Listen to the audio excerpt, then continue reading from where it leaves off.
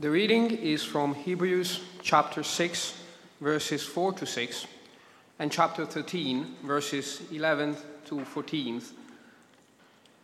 For it is impossible to restore again their repentance those who have once been enlightened and have tasted the heavenly gift and have shared in the Holy Spirit and have tasted the godness of the Word of God and the powers of the age to come, and then have fallen away, since on their own they are crucifying again the Son of God and are holding him up to contempt.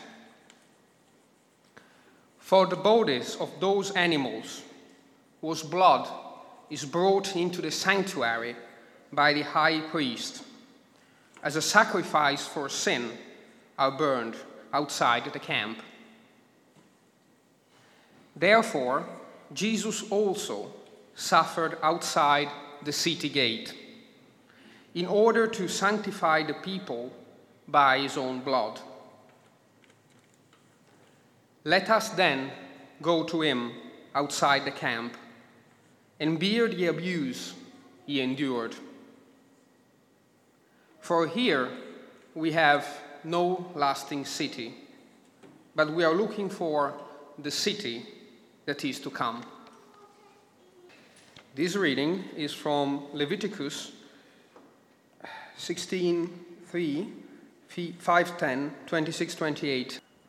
Thus shall Aaron come into the holy place with a young bull for a sin offering and a ram for a burnt offering. He shall take from the congregation of the people of Israel 2 male goats for a sin offering and 1 ram for a burnt offering. Aaron shall offer the bull as a sin offering for himself, and shall make atonement for himself and for his house.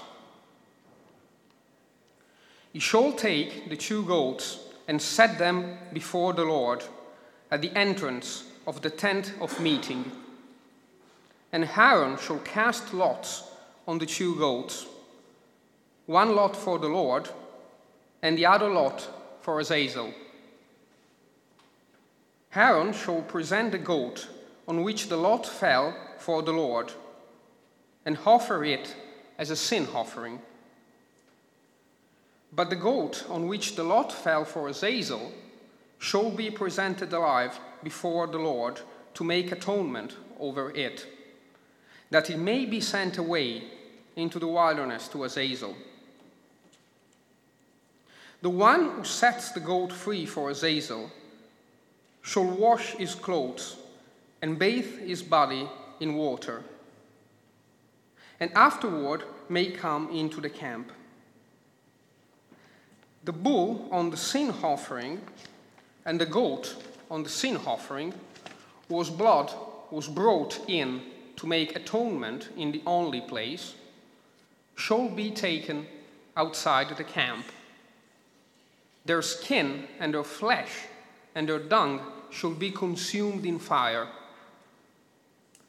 The one who burns them shall wash his clothes and bathe his body in water, and afterward may come into the camp. If you were here last week, you will have heard Luke telling us about the personality typing system known as the Enneagram. And Luke reflected on how his particular personality as an Enneagram Type 1, or perfectionist, as they're sometimes known, means that he struggles to take proper rest, because the knowledge that nothing is ever quite good enough drives him to always want to do that little bit more, to make things that little bit better. And so Luke challenged himself and all of us to try and make time for periods of rest in our lives as we seek to live faithfully before God. just thought I'd check in for a moment on that and ask us the question, have we managed that this week? Well, I don't know if you'd come across the Enneagram before last week's little introduction. My guess is some of you will know it and some of you won't. For some of you, it may help you to know that it's sort of similar to the Myers-Briggs personality type indicator, but also a bit different. Whereas Myers-Briggs draws on Jungian theory and presents itself as more of a psychological tool, the Enneagram is a bit more mystical and a bit less scientific in its method. There are all sorts of theories around about how the Enneagram's idea of there being 9 core personality types originated, and everyone from the Desert Fathers to Sufi Islam gets a credit in developing the system along the way. The interesting thing for me, with both Myers-Briggs and the Enneagram, and I first came across Myers-Briggs when I was training for ministry. It's used a lot in ministry training circles and also I think a lot in personnel development professionally as well. The Enneagram slightly less so.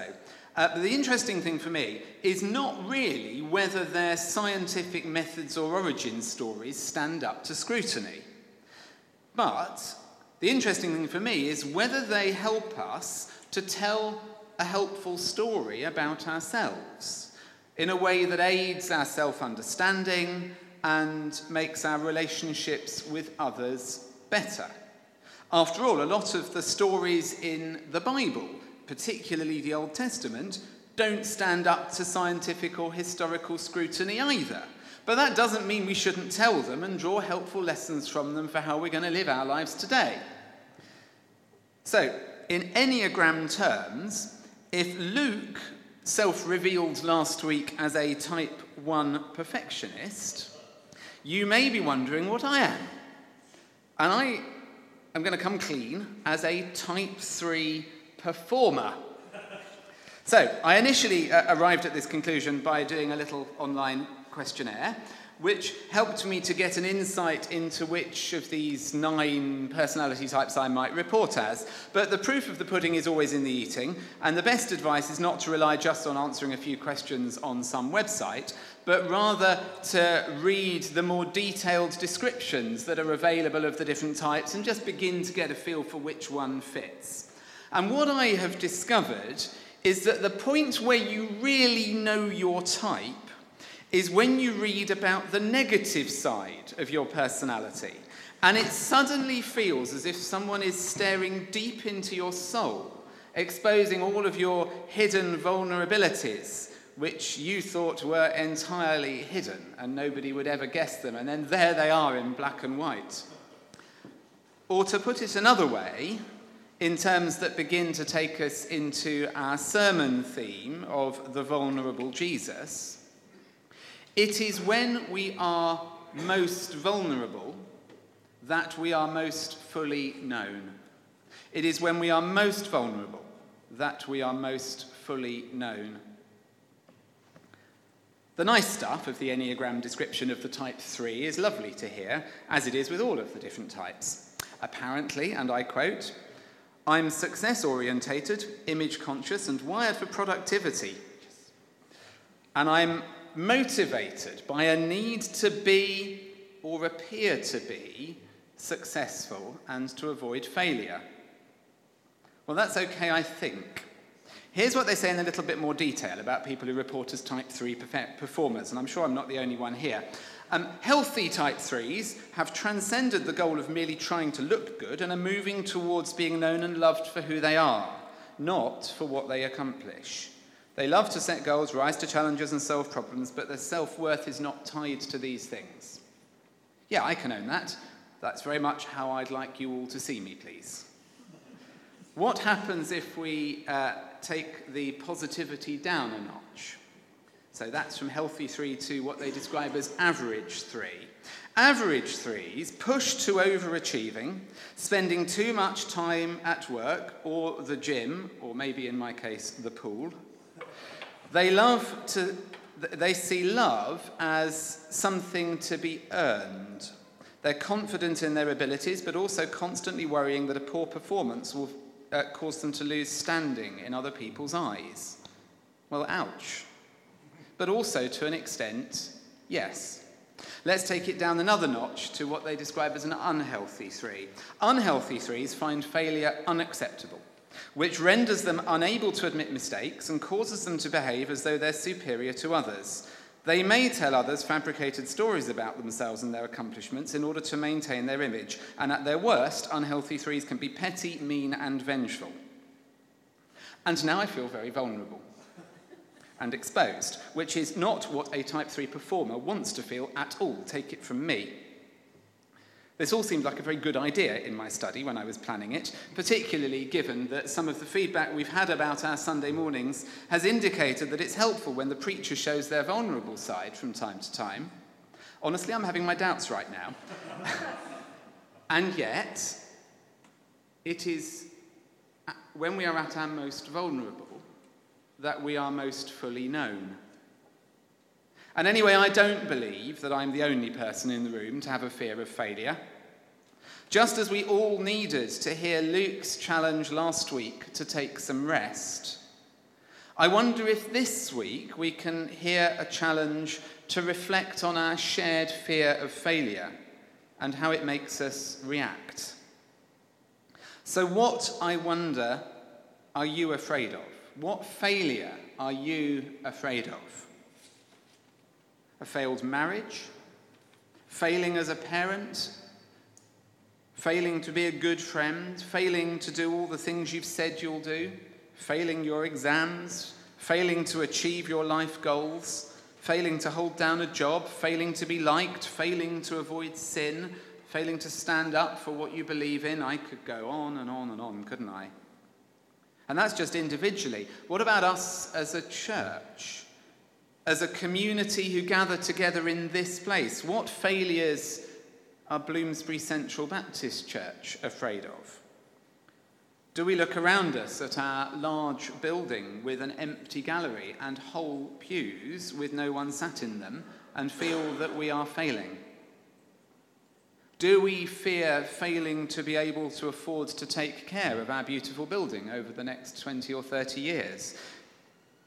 Do we fear failing to care for one another? Do we fear failing to be the people, the community that we think we should be? Do we fear letting Jesus down? Finding our collective points of fear of failure can be very vulnerable, particularly for those of us whose personalities are more focused around success and achievement. But I'll say it again. It is when we are most vulnerable that we are most fully known by God. And so we come to the vulnerable Jesus. In our series, looking at how the book of Hebrews offers us a range of different ways of encountering Jesus. If you've missed out on this series, you can catch up via our website on the podcasts, looking at lots of different presentations of Jesus in the book of Hebrews. And this week, our series invites us to encounter Jesus in vulnerability. Our readings from Hebrews today take us to the place of crucifixion, to the place of abandonment, to the place of Jesus' greatest weakness. And they invite us to identify with Jesus in his moment of vulnerability, knowing that he identifies with us in our own weakness. And I could just stop the sermon there, I suppose. We've reflected on our personal and shared fears and vulnerabilities, and we've heard from Scripture that our weaknesses are met in the weakness of the cross, as Jesus draws near to us in our failure and sin to forgive us and restore us, allowing us to draw near to him as he draws near to us. We could just stop and go on from here to pray for ourselves and for others, particularly for those who find themselves weak and vulnerable, and that would be an okay thing to do. But if we did stop now we would, I think, only be understanding part of what Hebrews is wanting us to hear about the vulnerable Jesus. Because you see, there is another side, a very dark side, to the human experience of failure and weakness and vulnerability. It was there in that final sentence of the description of an unhealthy Enneagram Type 3 that I read earlier. Did you notice it? At their worst, unhealthy threes can be petty, mean, and vengeful. Or to put it another way, we love to find someone to take the blame for our failure.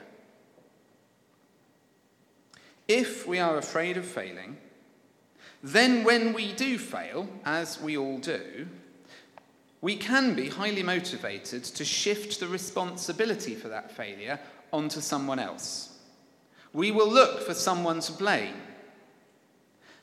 And the person who is most likely to get the blame for our failure is someone who's even more vulnerable than we are. That's the way it works, isn't it?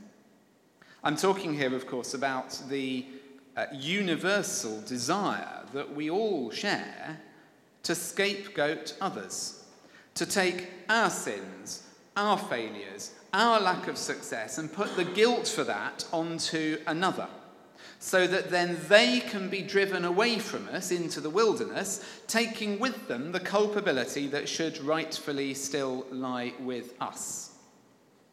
And our passages from this morning about the vulnerable Jesus being crucified outside the city walls are a clear reference to our second reading we had from the book of Leviticus, where the question of how to address the problem of sin is discussed.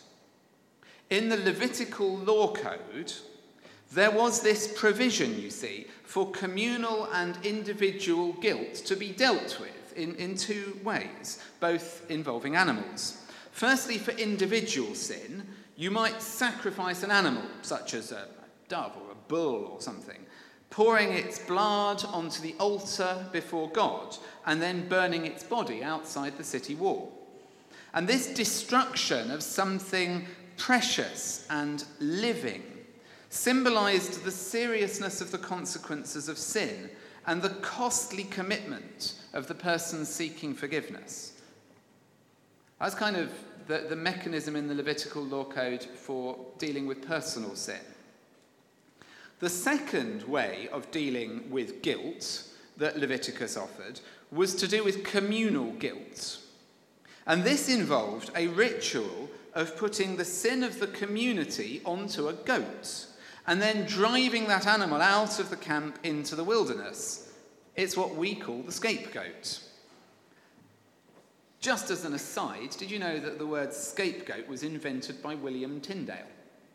He was translating the Bible into English in the 1520s.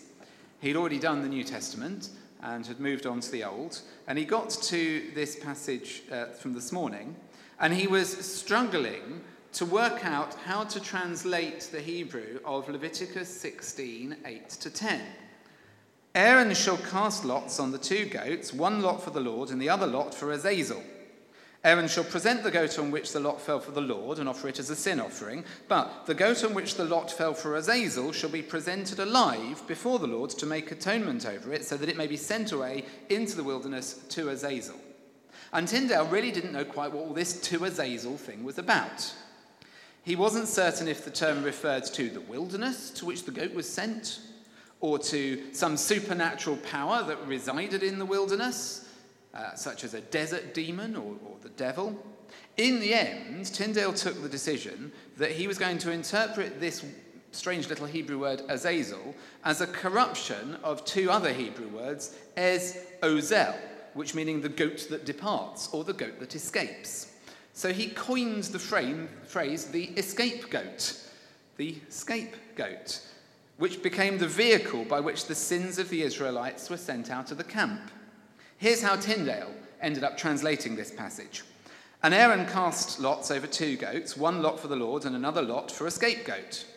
And Aaron shall bring the goat upon which the Lord's lot fell and offer him for a sin offering, but the goat on which the lot fell to escape he shall set alive before the Lord to reconcile with, and let him go free into the wilderness. And that's it.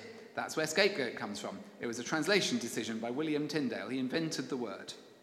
These days, of course, scapegoating has developed a meaning well beyond this 16th century translation of the book of Leviticus, and has come to mean the act of holding a person or a group of people responsible for the specific problems that exist within the community at large.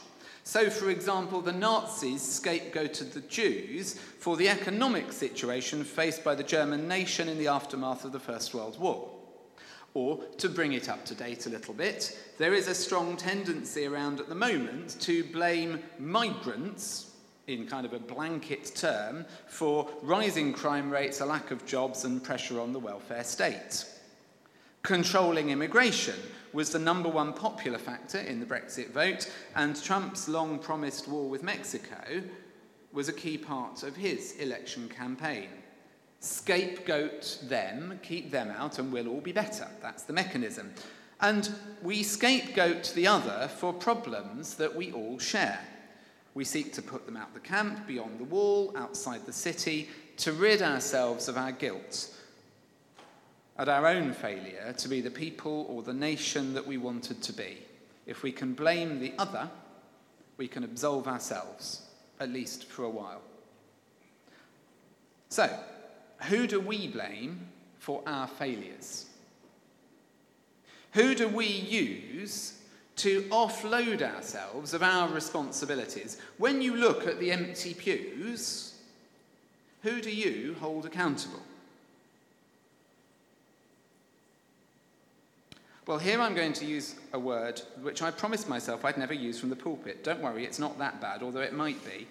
I think the passages for this morning do demand it. And that word is the word backslider. When I was growing up, anyone who used to come to church but had stopped was referred to as being a backslider. They had, I was told, fallen away from the faith. They'd let the side down. They'd let Jesus down, and worst of all, they'd let those of us who still attended down. It was kind of the worst thing you could do. All other sins could be confessed and forgiven. Backsliding was the unforgivable sin. And our passage from Hebrews 6 was used to justify this. After all, it says, "It is impossible to restore again to repentance those who have once been enlightened and have tasted the heavenly gift and have shared in the Holy Spirit and have tasted the goodness of the Word of God and the powers of the age to come and then have fallen away." But then Hebrews goes even further. These backsliders are apparently on their own crucifying again the Son of God and holding him up to contempt. I mean, wow, it couldn't really get any worse for them, could it? Don't be like one of them, Simon. Don't be a backslider. It sounds like the preacher to the Hebrews was pretty upset that some of his congregation had walked out on him. Yeah, I get that. It also sounds like he knew exactly where to lay the blame for their absence. Blame those who have gone. Blame those who are no longer there. Scapegoat them. So you don't feel guilty about those who have backslidden. Make it their fault. Or at least that's how I was always taught to read this passage. But what if there is another way of coming at this? You see, we talk a lot about the importance of church as a safe space. It is important to a church like Bloomsbury, which values its commitment to the marginalised and the excluded, that we embody a safe place for people to belong, particularly those who've been made unwelcome elsewhere. So whether we're talking ethnicity, gender, sexuality, age, social status, one of our core values as a church is that we want to be a safe and welcoming place for those who have been deemed unwelcome elsewhere within the Christian community. We are a place where the vulnerable can find a home, aren't we? There are people here today who have left other communities of faith because they were unable to belong there. And I don't think the blame for an inability to belong to any particular faith community lies primarily with the individual who leaves. I think it lies with the community as a whole. Blaming the person who has left, labelling them a backslider, taking their personal failings, and magnifying them to the point where they absorb the failings of everyone is just scapegoating. It's the avoidance of communal responsibility. I'm sure that those of you who have felt that you've had to leave unwelcoming congregations elsewhere and have found a home here will know that the story that the congregation you've left have probably blamed you for leaving. We must be careful that we don't fall into the same trap here at Bloomsbury that we can more easily identify happening elsewhere. There are those who have left Bloomsbury. There will be those who leave us in the future. Some of them will go well and for good reasons, and will go with our blessing and our love. Some will go badly. But we mustn't fall into the trap of making ourselves feel better by offloading our own responsibility, our own failures as a community, onto those who no longer journey with us. The thing is, I do feel guilty when my beloved church is not the kind of church that someone else feels they can belong to. I hate being told that we're not inclusive enough, not welcoming enough, not accessible enough, despite our best efforts. And the temptation to get cross and to offload our anger and guilt onto the other who has left is always before us. But, and here's the crucial thing we all need to hear, none of us are called to stay in our safe places. We're not called to make our community a safe place with high walls that keep out the scary people who are not like us, whoever they may be. Rather, we need to realise that Jesus is not just here with us inside our camp. He's outside the wall, beyond the border, being crucified again and again and again for those who have not yet found a home in him. As Hebrews says, Jesus suffered outside the city gate in order to sanctify the people by his own blood. Whatever boundary we erect around ourselves to keep ourselves safe, Jesus is beyond it. And we are called to go there too. Listen, Hebrews continues. Let us then go to him outside the camp and bear the abuse that he endured. For here we have no lasting city. We are looking for the city that is to come. And here's the irony of the scapegoat, the one who is made to carry the sins of the many. When they get into the wilderness, they meet there the one who is the ultimate scapegoat for all people. The scapegoat that is put out into the wilderness to go and be with Azazel discovers that Azazel is the crucified Messiah, being crucified again and again and again in the wilderness for those who have been put out of the community of faith. Jesus is not in the camp. He's not in the city. He's not in a Christian community of safety. He's in the wilderness, as vulnerable as he can be, arms wide on the cross, welcoming those who have been sent there in all their weakness and failure and vulnerability.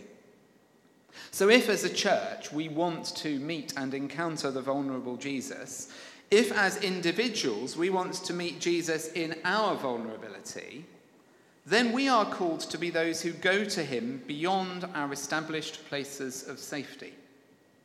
We're called to let go of our established norms, our dearly held beliefs, our sacred practices. We're called to set aside our safety, to risk our reputations, to question our presuppositions. If we genuinely desire to be a Christ-focused community, then our focus has to shift because Christ is not in our midst. Rather, he is beyond whatever boundary of faith or praxis or belonging we have erected around ourselves for our own safety. And he is in the wilderness of uncertainty, vulnerability, and weakness. So, and I appreciate this may be a controversial statement to utter in a church like Bloomsbury.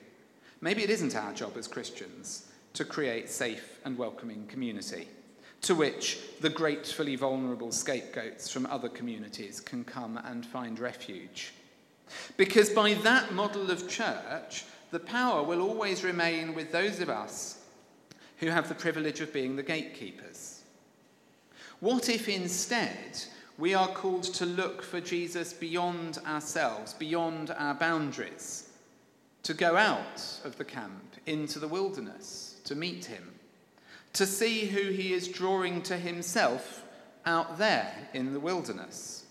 And what if the solution to the empty pews and our sense of failure is not to blame those who've left, but rather is to learn to see Jesus out there, beyond the glass wall that divides us from them, to go and find him where he is, drawing the world to himself in love? What if the call for us is to make the journey from our own place of communal safety into the wilderness of vulnerability, as we learn to love those for whom Christ is crucified again and again and again? It's a call to vulnerability, friends. Standing up and owning up to the unhealthy side of being a type 3 is merely the beginning of this journey.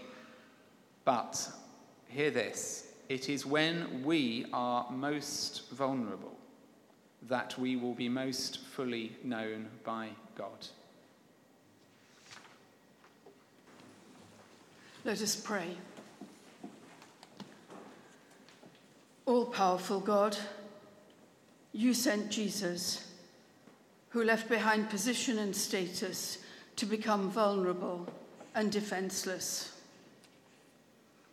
He became human, sharing in all that life brings, which also meant putting himself into the hands of willful and selfish humanity.